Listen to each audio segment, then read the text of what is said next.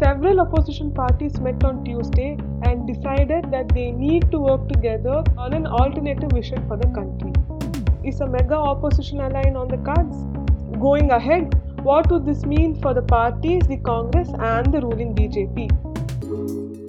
Hello and welcome to News Explained.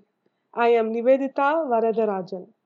On Tuesday, members of several parties including the TMC, Samajwadi Party, National Conference, CPIM, CPI, Aam Aadmi Party and the Rashtriya Lok Dal met at NCP Chief Sharad Pawar's house.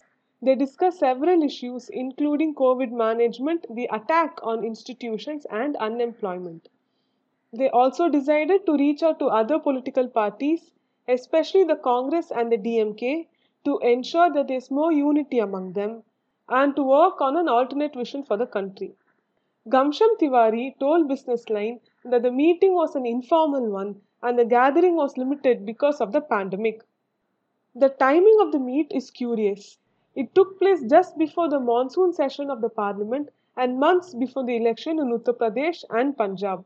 There is no doubt that the opposition parties want to and need to build pressure on the centre on several issues, ranging from the COVID-19 management, the vaccination program, and the economic stress the pandemic has caused.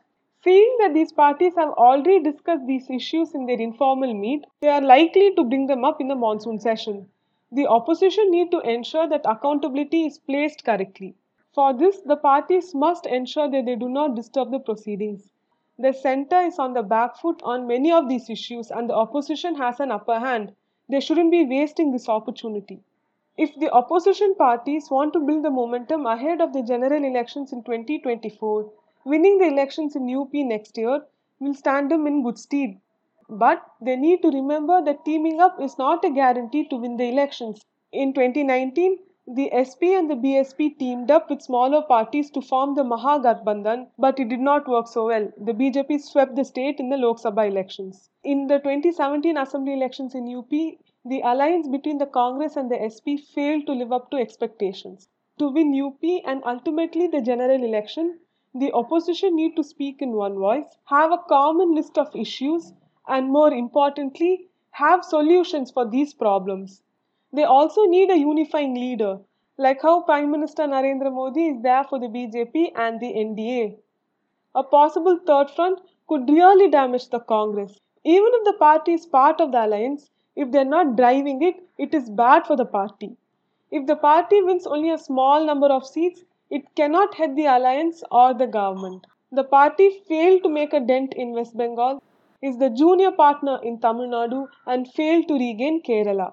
It only has a few pockets of influence in North India, and that might not be enough to win. The BJP and the NDA are on a back foot politically.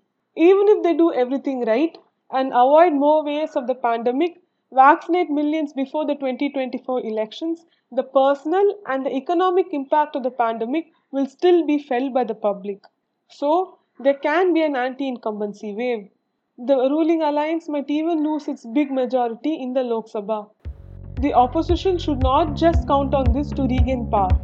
They must win the election on their own merit.